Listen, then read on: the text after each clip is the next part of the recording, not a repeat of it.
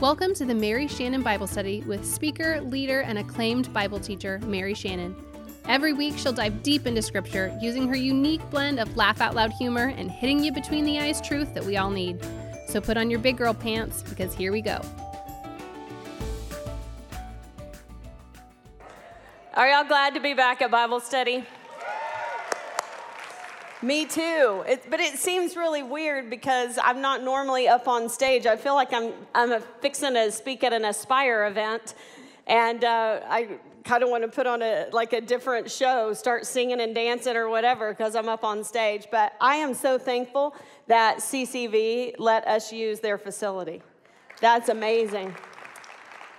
With all that's going on right now, it's very difficult to get into city buildings to have community Bible study. And so, you know that CCV has partnered with me, and they are so for what we do. And so they were quick to offer up a facility for us to use. And I know that you're going to miss your round tables because you have your people. But can I just tell you, there are a lot of new people here today because opening up this facility has kind of opened up people that did not realize that we were having Bible study.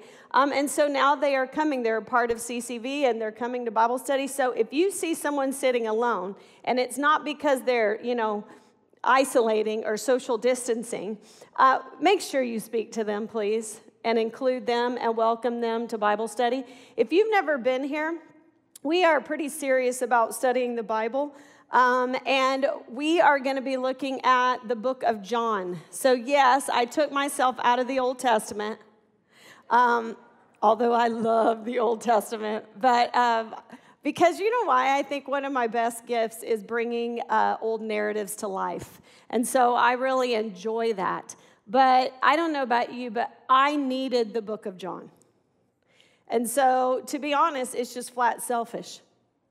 I needed to study the book of John because I needed to be convinced of the love of God. I don't know about you. That Jesus is God, that he is in control. He is the creator of all things, and he just stinking loves me to pieces. Do you need to know that? I do. So that's what we're going to study. So who knows? Maybe I'll get a little fancy now that I'm at CCV, and maybe I'll start giving you some things that you can see behind me. I don't know. We'll see. Usually you don't get any of that fancy stuff here whatsoever. You have to take your own notes. You have to keep up. Also remember that if you ever miss, right, all of these are recorded, and they're on itsmaryshannon.com. itsmaryshannon.com. All right? Another exciting thing that you're going to see being advertised, and I'd really like it if you would jump in, is that my Bible study is going to be released on October 20th. It is called, I'm excited. This Bible study like to have killed me. Can I just tell you? I mean, if you know my story, you know that this Bible study was written out of a lot of pain, and then it was completed, and then it was read in a lot of pain.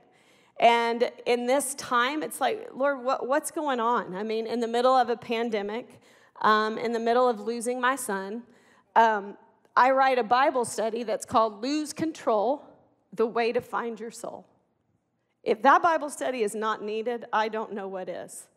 And so I actually need to go back through it for myself.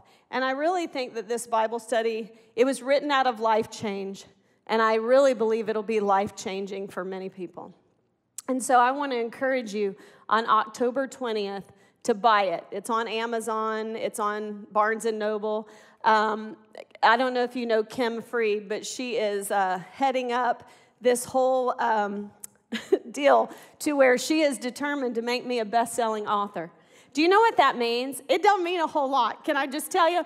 It doesn't mean what I thought it meant. Just let me tell you that. So literally, on October 20th, if we can get everyone to buy that Bible study that day, that will send my numbers to the top of the bestseller list for the day. And once you do that, you can be labeled a best-selling author. And at that point, Well, you can just put that on everything, and people are like, she's a best-selling author. She's written Lose Control, The Way to Find Your Soul. Hey, listen, whatever we have to do to get people to open the pages, that is what we're going to do. So listen, there is no greater time than October 20th. It's before all the holidays.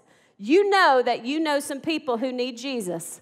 All right? You know that you know some people who are looking around and life is out of control. And what do? So get online. I want you to set the alarms on your phone because you know you won't remember this when you walk out of here. And you set an alarm October 20th and buy. I don't ask a lot out of you guys. You know I don't. All right? So on that day, please purchase Lose Control, The Way to Find Your Soul.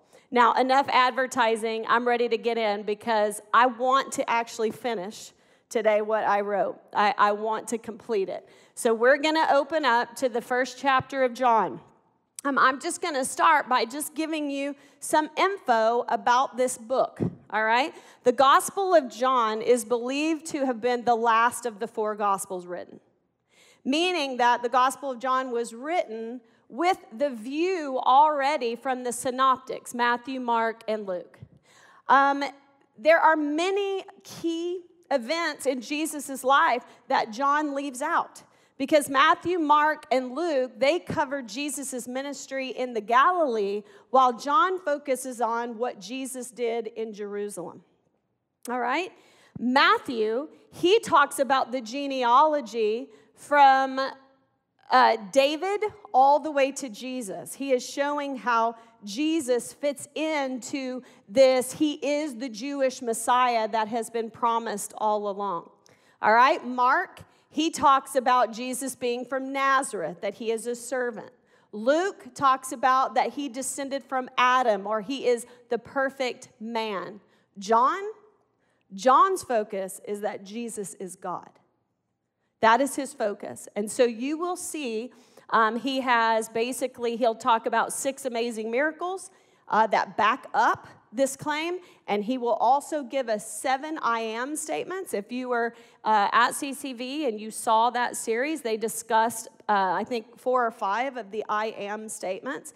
At the end of the day, the entire book can be summed up in one verse, and we're going to look at it at the end today, and that is John chapter 20, verse 31.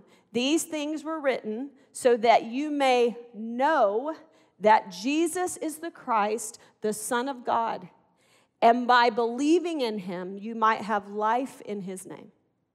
Jesus is God, and that is what he's going to prove in the book of John. So are you ready to dig in? And you got your notes. Now, you know how I roll. I give you lots of information because it's like trying to take a drink out of a fire hydrant, okay? And then we wrap it up in the end. So here we go. Lord, thank you so much for today. God, I pray that you would fill me with your Holy Spirit. I believe that you will give me the power that I don't innately have right now. And in my weakness, you will be strong. And Lord, I pray that today you will show us clearly you are the creator of all things. And at the end of the day, we can trust you. I love you in Jesus' name. Amen. In the beginning was the Word, and the Word was with God, and the Word was God. He was in the beginning with God. In the beginning literally means before there was a beginning. When the beginning began, there was the Word. That's how it should read. When the beginning began, there was the Word. Dodds, a commentary, says, we see a continuous history which runs out of an unmeasured past. We see a continuous history that runs out of an unmeasured past. It's the idea of before time, timelessness, eternity. He, the Word, was uncreated. Let that sink in. So in the beginning, before the beginning began, there was the Word. That is the Greek term that you've probably heard. It's logos, L-O-G-O-S. If you look it up in the Britannica, it literally means word, reason, plan. To the Greek, it was the divine reason implicit the divine reason implicit in the cosmos. Do you know what implicit means? Implied. It means that you can understand it by looking at something else without it truly being expressed. All right, let that sink in. So it says that this logos is the divine reason implicit in the cosmos, ordering it and giving it form and meaning. The Greek philosophers saw the logos as the power that puts sense into the world, making the world orderly instead of chaotic. The logos was the power that set the world in perfect order and kept it going in perfect order. They saw the logos as the ultimate reason. Aristotle says it was reasoned discourse or the argument. So what are they saying? The Greeks believe, listen, you can look at what is created. There has to be reason behind it. It makes sense. Something has given it order out of chaos and continues to give it order. There is a great argument for that. So by looking at this implicit reason that is built into the cosmos, they could see there was some kind of connection drawing humanity to some reason, some order. It was also a term, logos was also a term that was familiar to the Jew. For the Jew, it was literally the Word of God. For example, ancient Hebrew editions of the Old Testament, they literally changed Exodus 19:17, which is Moses brought the people out of the camp to meet God. They changed it to Moses brought the people out of the camp to meet the Word of God. They used it in a synonymous way. It is the Word of God that spoke all things into existence. The Word of God and God were almost synonymous. It was the Word of God that created all things and communicated His will. It was the Word of God that was connector between Himself and humanity. Therefore, when you start John's chapter, his language is not just Christian, it is Jewish. This chapter is grounded in the Torah. I want you to see this. So from Genesis 1, this is what we hear. In the beginning, God, and it goes on to say, and God said. Well, in John chapter 1, what does it say? In the beginning was the Word. Do you see the connection? It's not just Christian, it is Jewish. So John used a word, logos, that both Greek and Jew could understand. And what was he saying?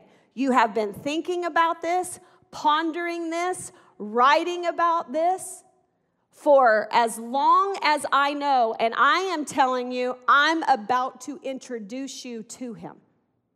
That is what he is saying, and that's what we're going to see in the first chapter. You want to know this power that sets things in order and that sustains them?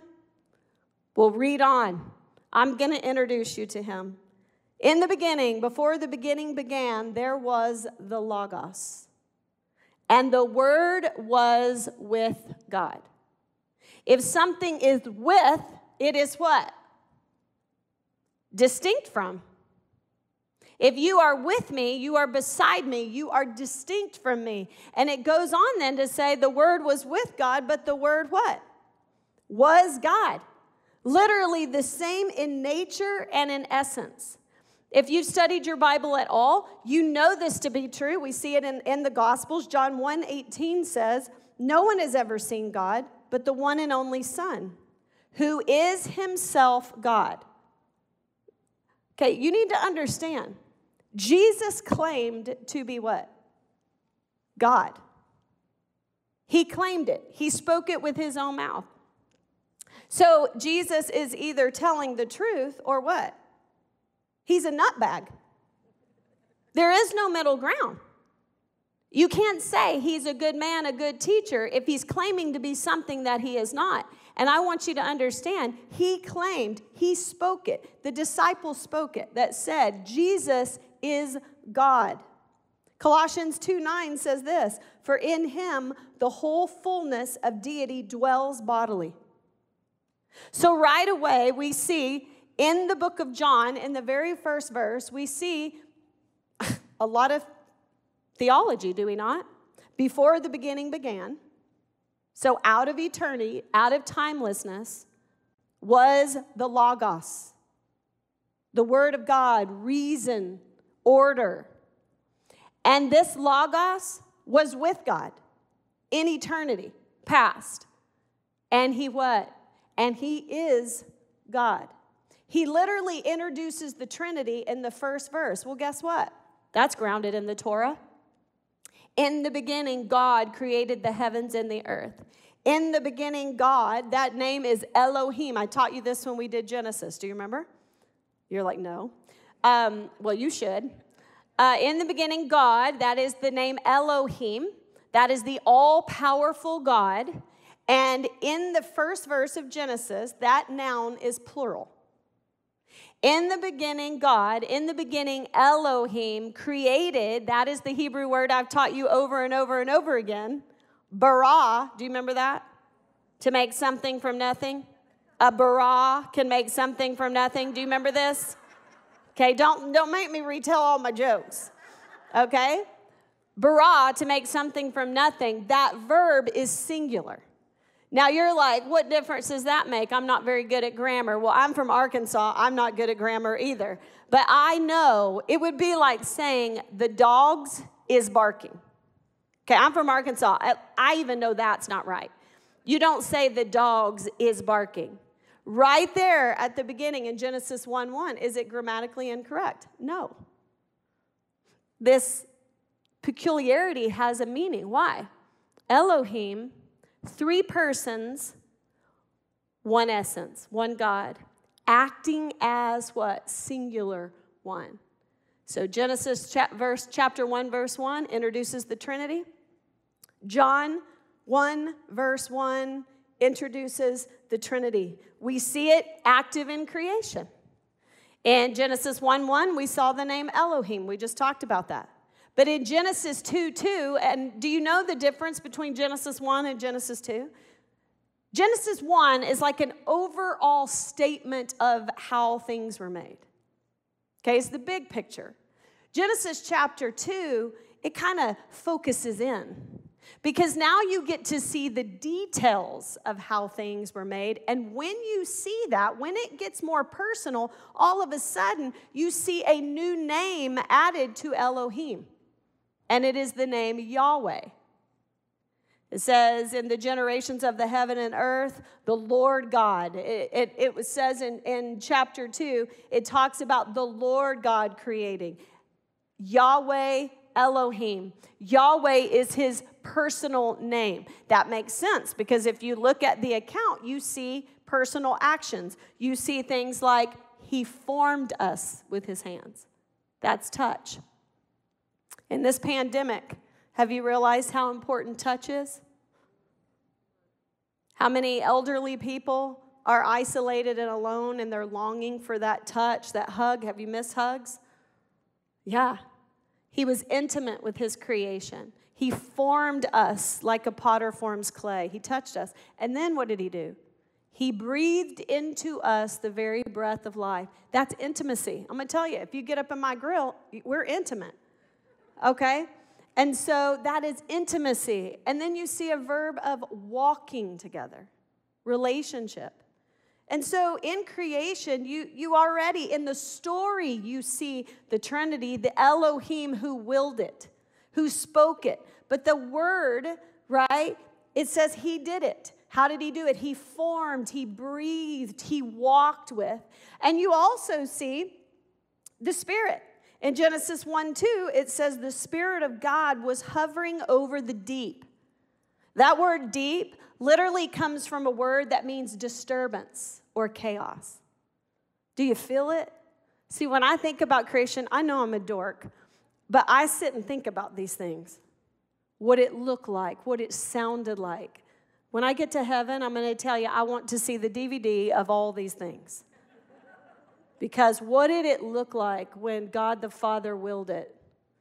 And the life light showed up. And the Spirit of God was hovering like an engine over the chaos. And it burst forth, and out of chaos came this amazing order. I would have loved to have seen that. The word in the Hebrew for Holy Spirit is ruach. It's R-U-A-H, Ruach. It means both wind and spirit. It also brings with it the idea of breath. It begins with the Hebrew letter H, which sounds like it's in Hebrew, it's the Hebrew letter H-E-I. It's like our letter H. And what is so cool about this, it's, how do I say this word? It's onomatopoeia, okay? It's an onomatopoeia word. That is the craziest word, isn't it? What does that mean? It literally means that the word imitates the sound it describes, okay? So the sound of RH is and the sound of it literally sounds like, it imitates the sound that it is describing. It says in Genesis 2:4, these are the generations of the heavens and the earth that were created. It's really interesting. I told you that word is bara. We see it in Genesis 1, but we also see it here. But according to Rabbi Jason Sobel, he says that in Genesis 2:4, that in that word created, you find the H put in the middle, and that was grammatically incorrect. And we know that Jewish mystics believed that the letter H was the divine breath of God that released his power and potential, which alludes to a deeper meaning to this word creation. It's like creating in word and spirit. The Spirit of God within the Word of God is the creating force. I hope that makes sense. I don't know if all that's true. I'm not an expert on the Hebrew language, but Psalms 33:6 says this, by the word of the Lord, the heavens were made, and by the breath of his mouth, all their hosts. The Word of God infused with the Spirit of God as the agent of creation. What a beautiful picture. Hey, that makes sense to me because I've also taught you this in Genesis. Remember the story of Abraham and Sarah?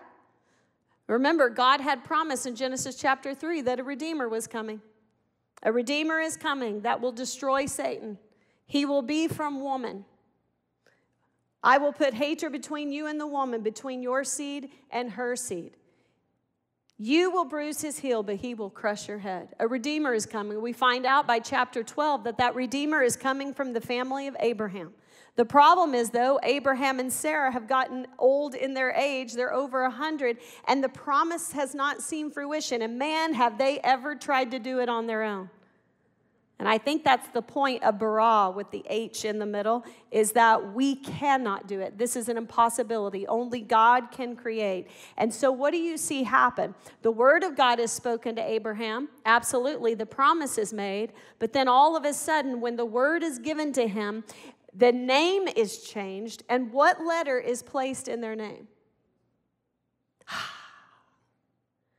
So it is if, literally, because of the word of God, the Spirit of God is breathed into Abraham and Sarah, and what was dead, now what?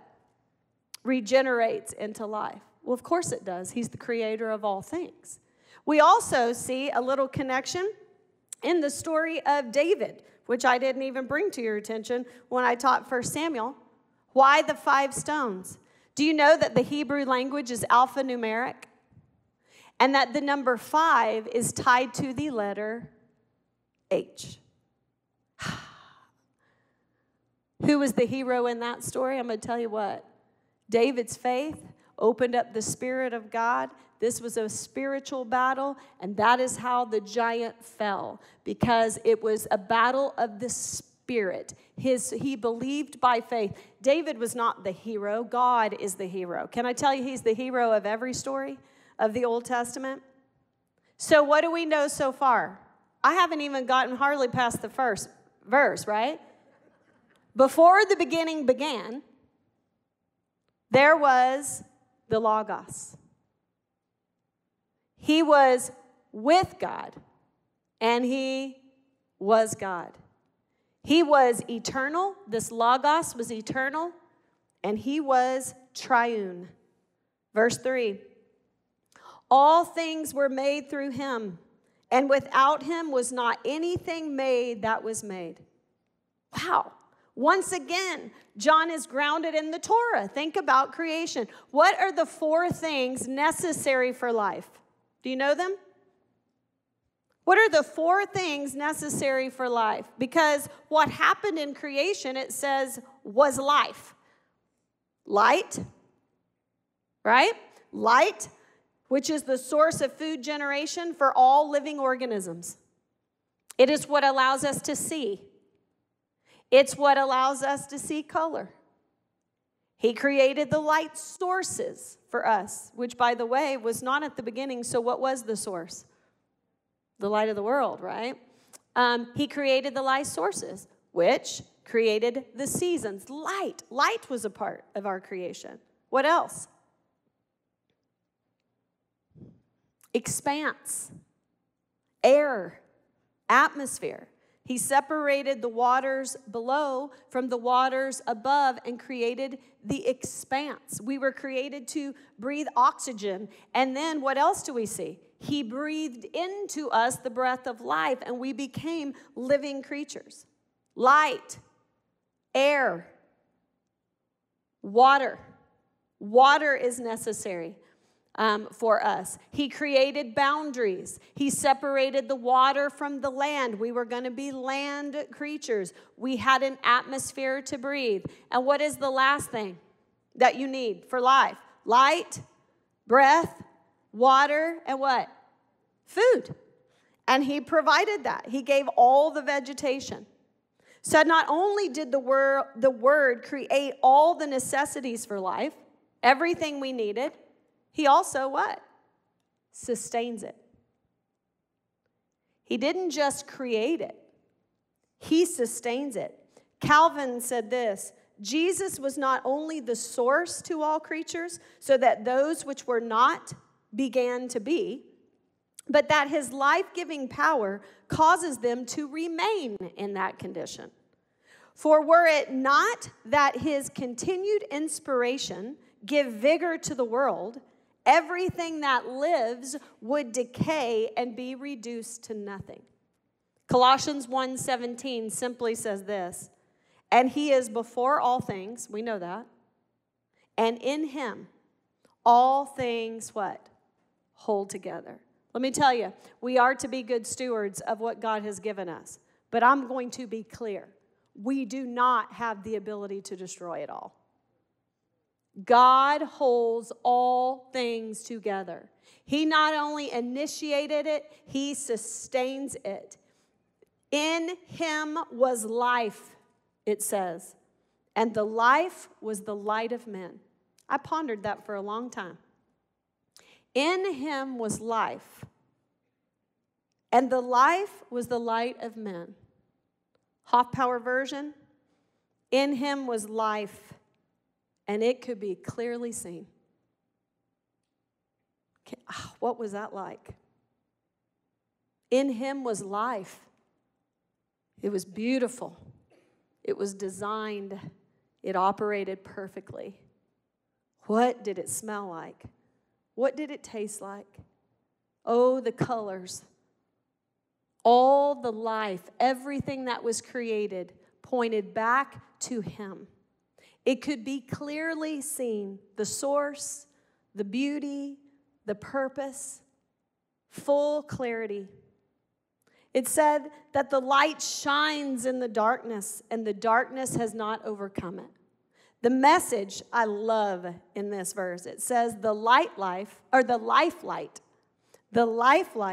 blazed out of the darkness, and the darkness could not put it out.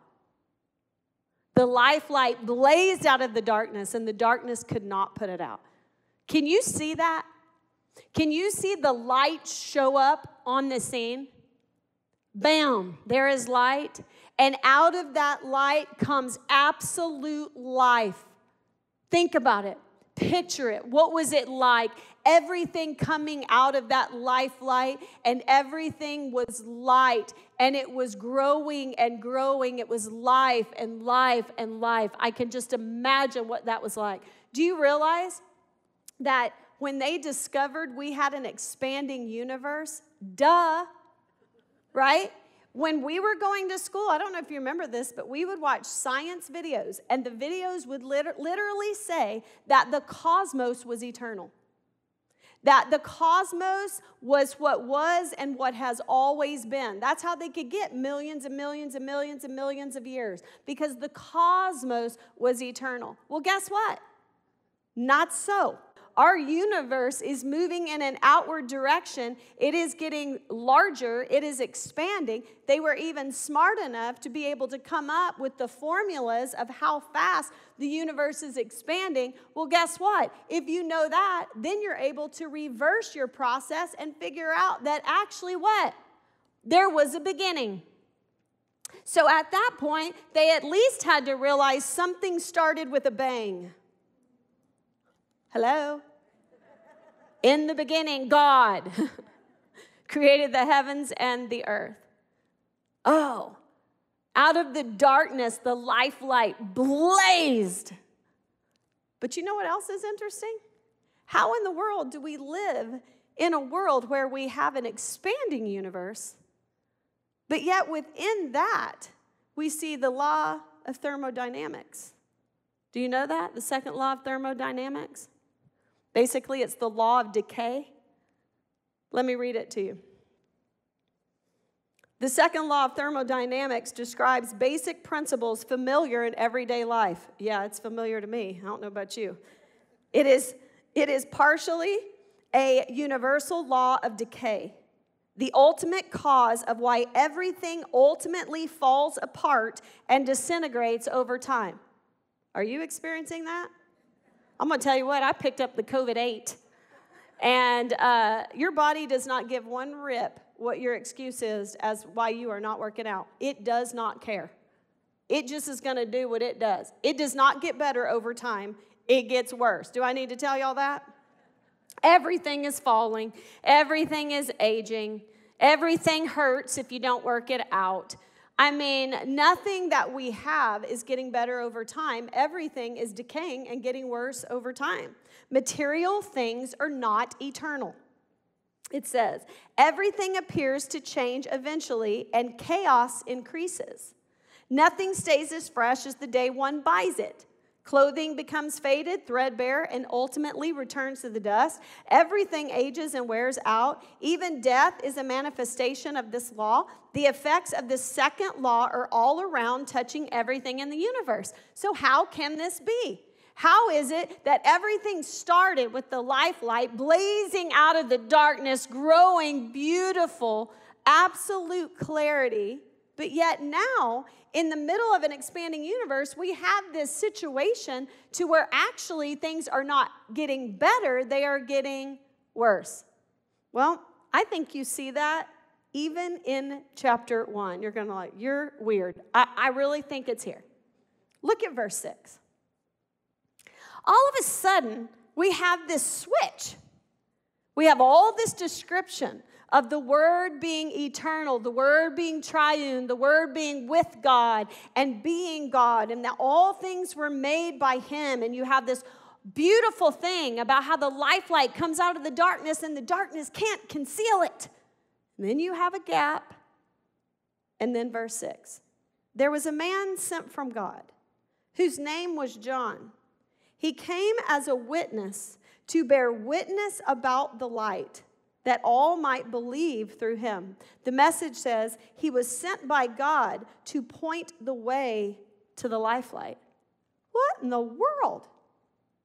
How in the world did we end up going from the life light was blazing out of the darkness and it could not put it out, to now we have a man showing up in the wilderness, and his number one job is to get all of our attention and point us so that we can see it to the light.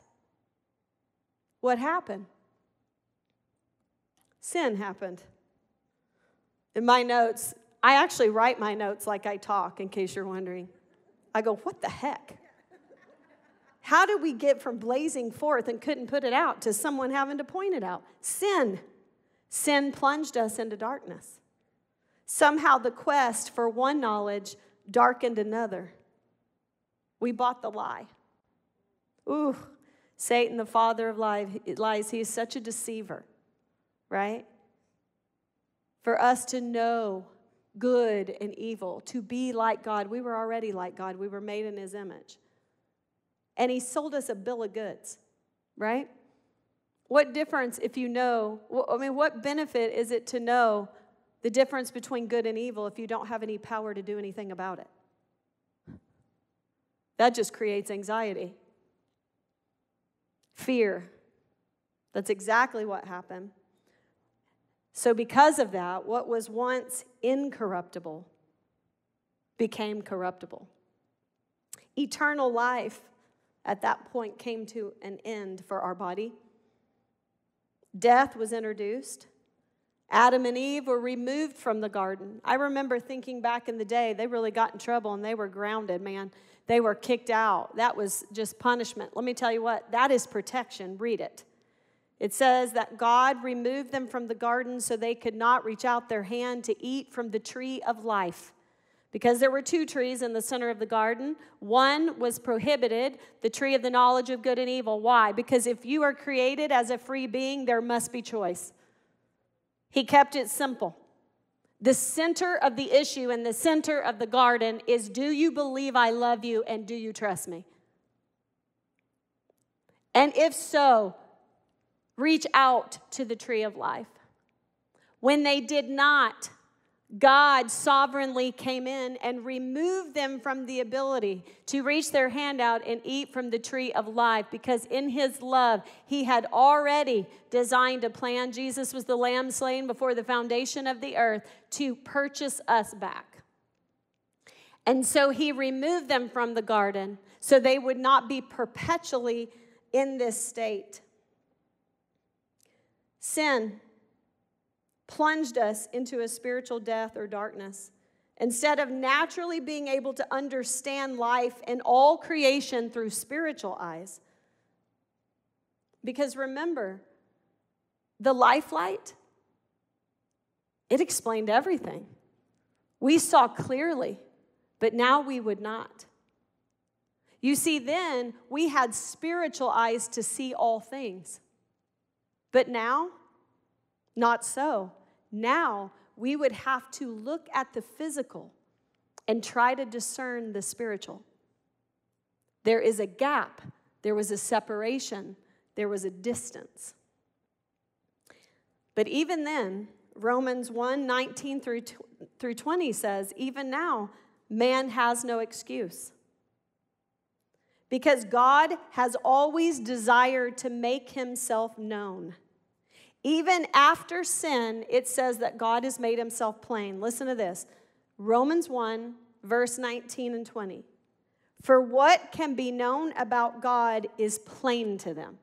He is not trying to hide. Okay? I used to think the will of God was like an Easter egg hunt. Oh, I got to find God's will for my life. I got to find it because he's hiding it. So I need, oh, Lord, show it to me, show it to me. And I would search, what's God's will? What do you want me to be?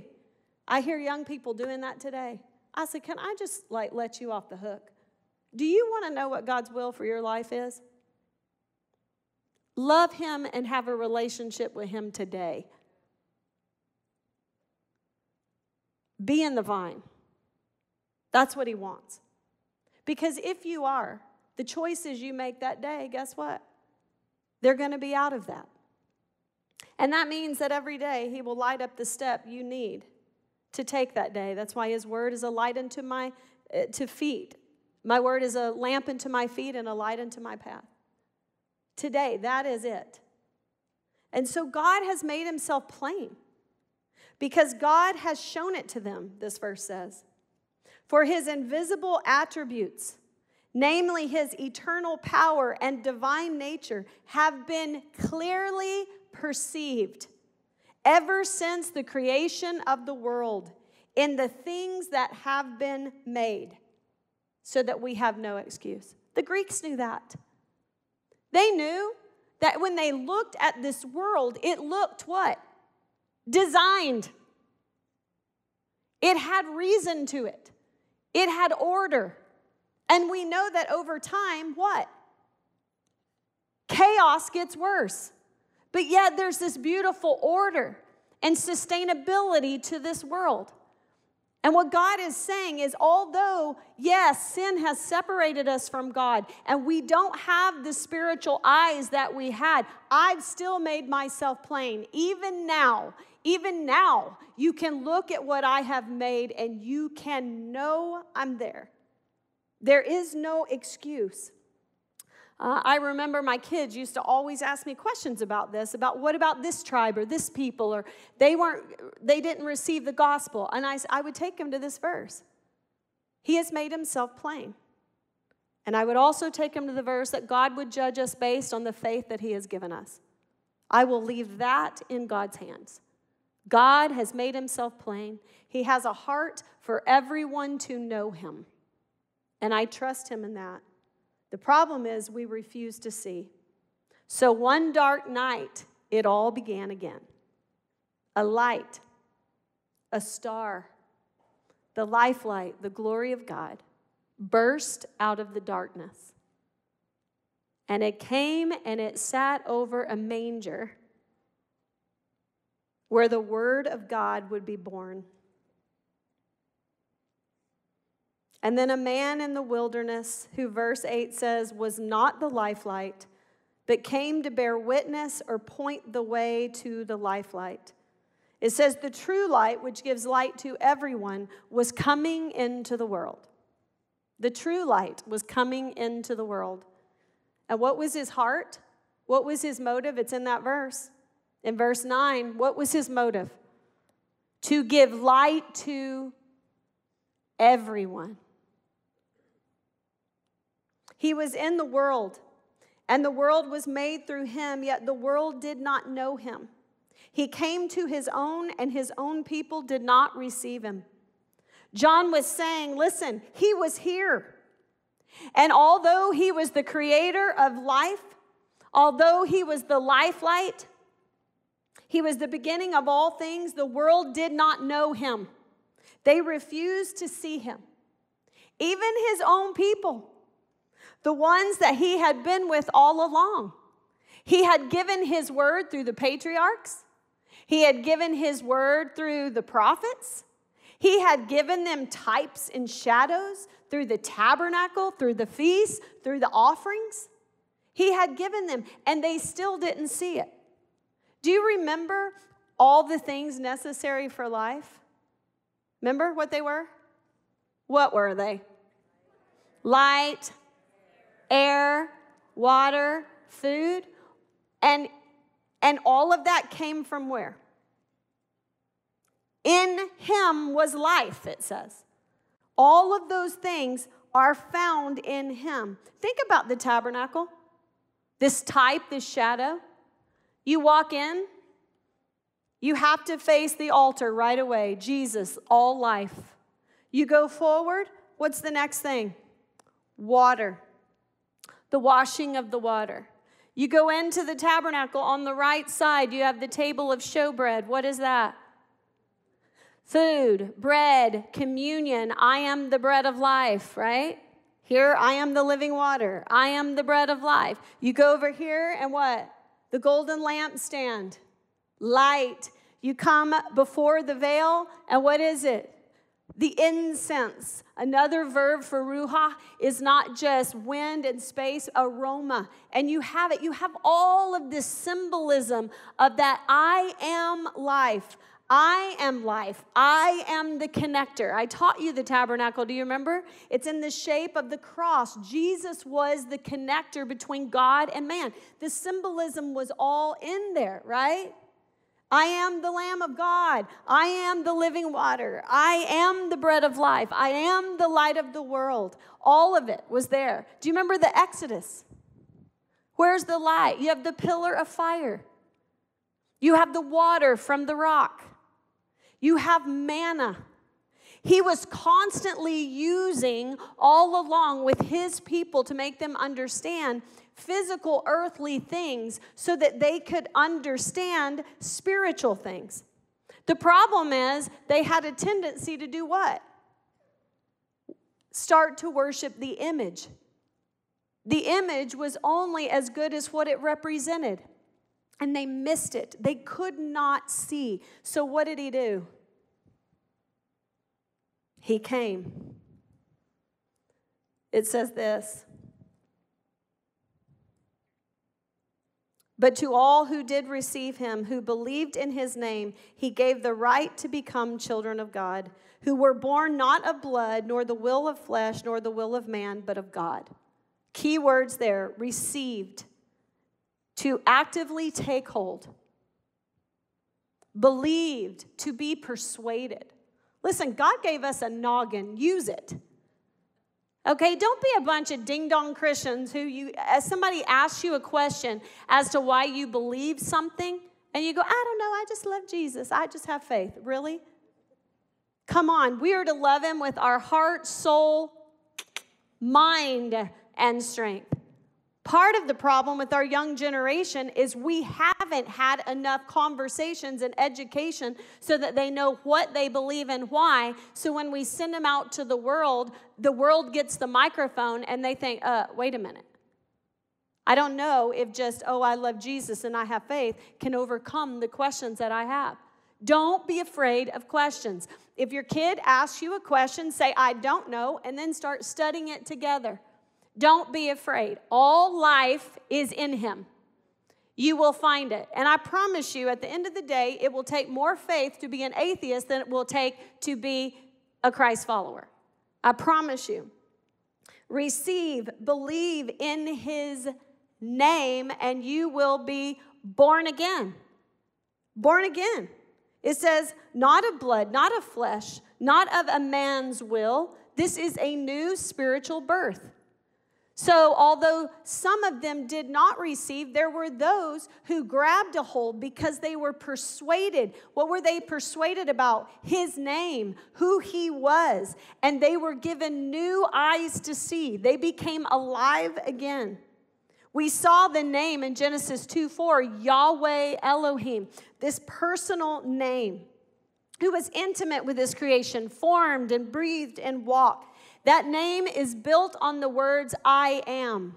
You remember that, right? Moses in the wilderness, when God called him and he said, who in the world am I going to tell them sent me? And he said, you tell them I am that I am, right? When I was young, I thought that was ridiculous. I've told y'all this before. I was like, I am that I am. What is that? Sam, I am, green eggs and ham. I mean, I am that I am. And then as you get older, you realize what he is saying. I am everything you need. Why? All life, all creative force came from where? Me. I need absolutely what? Nothing. I am your power source. I am all you need. So if we believe in his name, I am, we will have new life. Not physical, but spiritual. His life, his eternal life. Verse 14, it's about to get real. And the word became flesh. So far, we are guessing as to who this word is. Now, we've cheated because we know the Bible.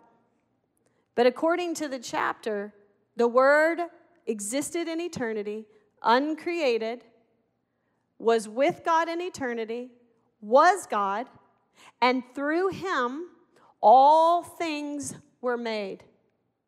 He has made himself plain even after sin because he has done this whole job of pointing to the life light. And now this life light is about to show up on the scene, and we're going to find out who he is. And the word became flesh and dwelt among us, and we have seen his glory. That means literally God's substance, his essence. Glory as the only Son from the Father, full of grace and truth. John bore witness about him and cried out, this is he whom I said, he who comes after me ranks before me because he was before me. What was John saying? He's uncreated. He existed before the beginning began. Even John the Baptist proclaimed it. For his grace, for his fullness, We have all received grace upon grace, for the law was given through Moses. Grace and truth came through who? Jesus Christ. Wow, there's the name. No one has ever seen God, the only God who is at the Father's side, who has made him known. Wait a minute. Are you telling me that this logos, this word, this reason and order and plan, this connection between God and man, this creator, this eternal being, this triune God is Jesus? Yeah. That is the purpose of John's whole gospel. Jesus is God. And he says it from chapter 1. John 20:31, you need to memorize this year, by the way, is the purpose. But these are written that you may know that Jesus is the Christ, the Son of God, and that by believing you may have life in his name. Jesus is God. Life begins and ends and is sustained in him. So no wonder he made the 7 I am statements. You need to believe in my name. Who am I? I am that I am. I am the living water. I am the light of the world. I am the bread of life. I am the gate. I am the good shepherd. I am the true vine, and I am the resurrection and the life. I'm God. By the way, our salvation depends on that, and we're going to talk about that even more. And it says that in him, out of his fullness, we have been given grace upon grace. Literally, Christians receive grace and then more grace and then grace served on top of grace. And then after that, guess what we get? Grace. Why? I'm going to tell you why. Because when you experience hunger and want, you want to know, where is the bread of life? When you experience the darkness of depression, you wonder, where is this light of the world? And when you experience abuse, you wonder, where is this good shepherd? And when you experience death, you wonder,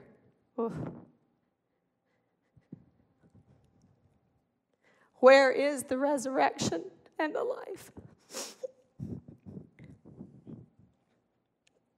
I remember after Zach's service that day, it was powerful. And I went to say bye to some of the Stanford players. And I had gone to Old Town to see them and be where they were. And the place we went to, and listen, I know y'all think I'm precious and spiritual. I'm not perfect. I've been in some places, okay? I'm not naive. I mean, come on. Y'all know I go karaoke and sing Redneck Woman, so I can't be that precious. But I went to these areas, and I'm going to tell you, I had never seen such a thing in Old Town. And I remember sitting there and watching these crowds of young people in a situation that I had never seen.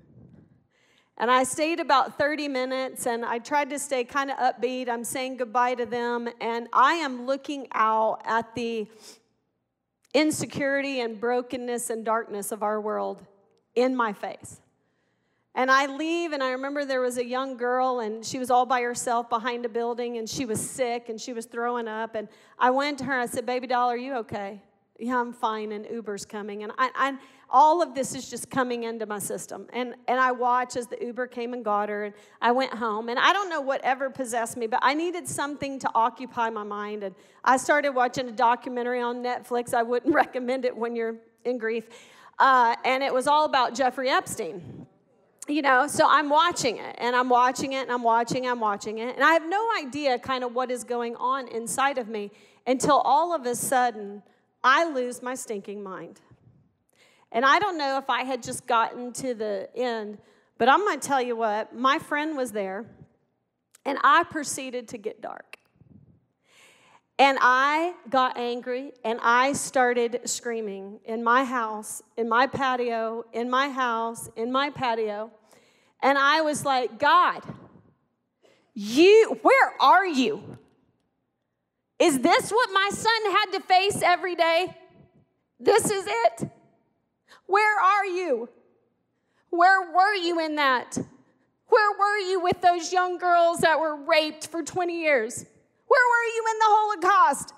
Where were you here? Where are you? Do you not care? How in the world could you take my son? I was so mad.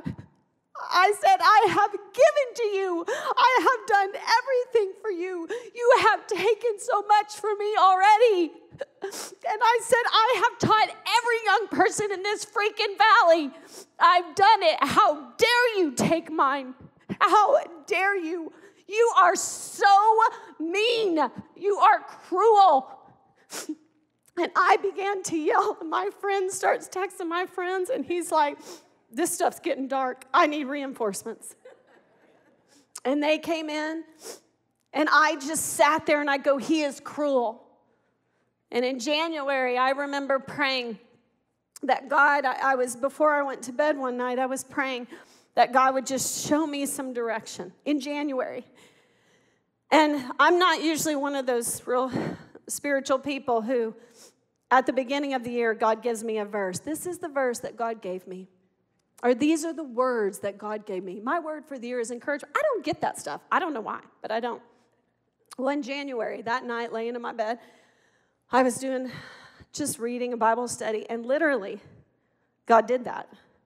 He highlighted 3 words off the page to me: wait, watch, and pray. And if I'm being honest, I thought it was about my romantic life. I was like, okay, God, I'm going to trust you. You know what I need.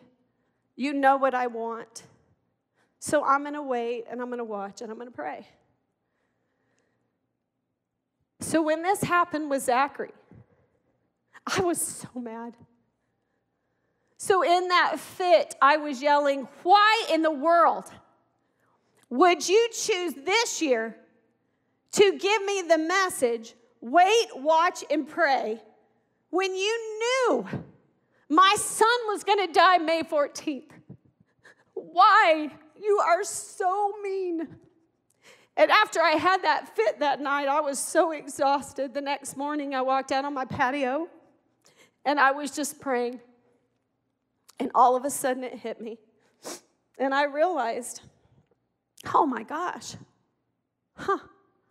who did you give those words to in Scripture? Peter. In the Garden of Gethsemane, he said to Peter, Peter, you need to wait, and you need to watch, and you need to pray. Because what is coming is going to shake you to your core. What is coming is going to make you question everything you thought you believed. So you better wait, watch, and pray. And I realized that God was saying, oh, Shannon, baby, romance wasn't even on the ticket.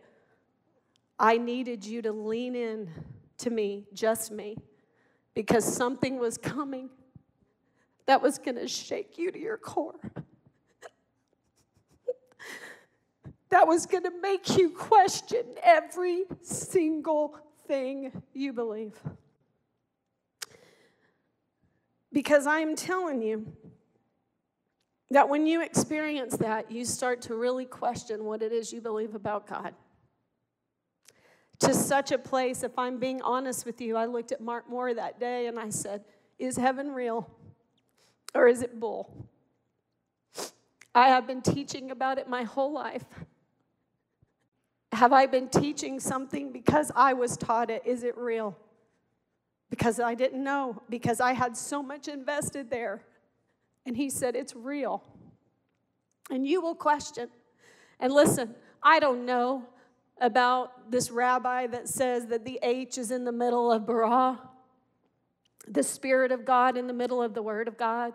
But I know this. The Spirit of God is in the middle of me. Let me tell you how I know it, because when I went to my son's service, there was nothing about me that wanted to worship God. Nothing. And when I sat there in that service, and they sang, "Raise a hallelujah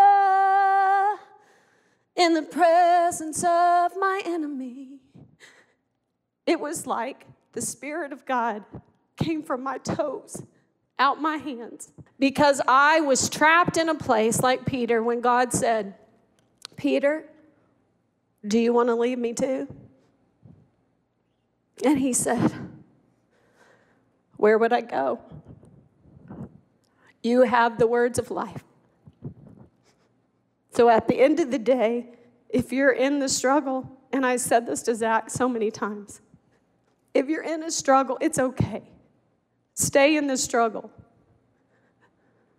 But don't walk away, because he holds the words of life.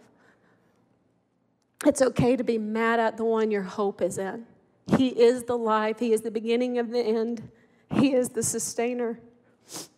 And I think there's no greater way to end this lesson than with my son's favorite song that really proclaims this. So we can listen, and then I will pray us out.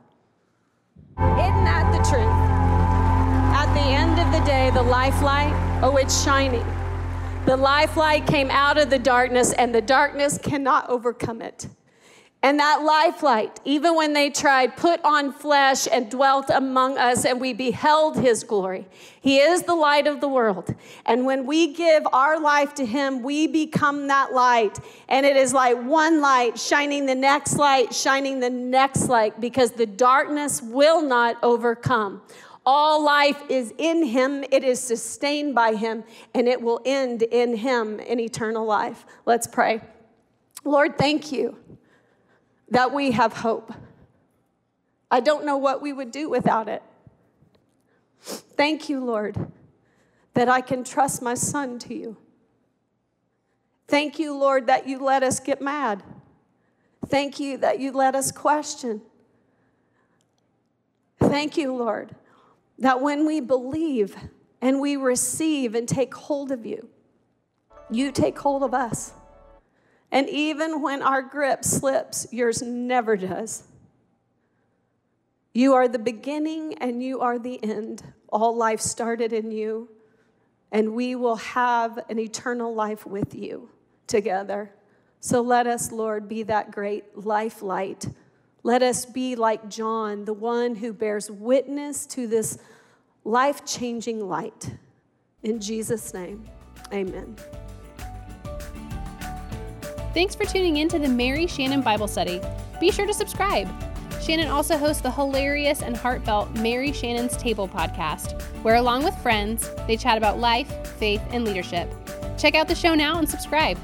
If you want to connect with Mary Shannon, go to Instagram at @itsmaryshannon or visit itsmaryshannon.com.